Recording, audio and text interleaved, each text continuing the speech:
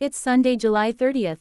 Last week, Police Chief Brian McCullough and Deputy Police Chief Brett Flynn have both advised the Niagara Police Services Board of their intention to retire from the NRPS, effective next year, February 1, 2024. Both were appointed to their current roles in September of 2017. Downtown's Queen Bean Cafe, a popular local eatery and catering service, has announced that they will be closing their doors for good, effective tomorrow, July 31st. A post on their Facebook page cited a challenging operating environment and that things have not returned to normal since the pandemic. Events. The second annual Niagara Fiesta Extravaganza, an event celebrating Filipino culture and heritage, is back this year for 2 days, next weekend at Fireman's Park, August 5th and 6th.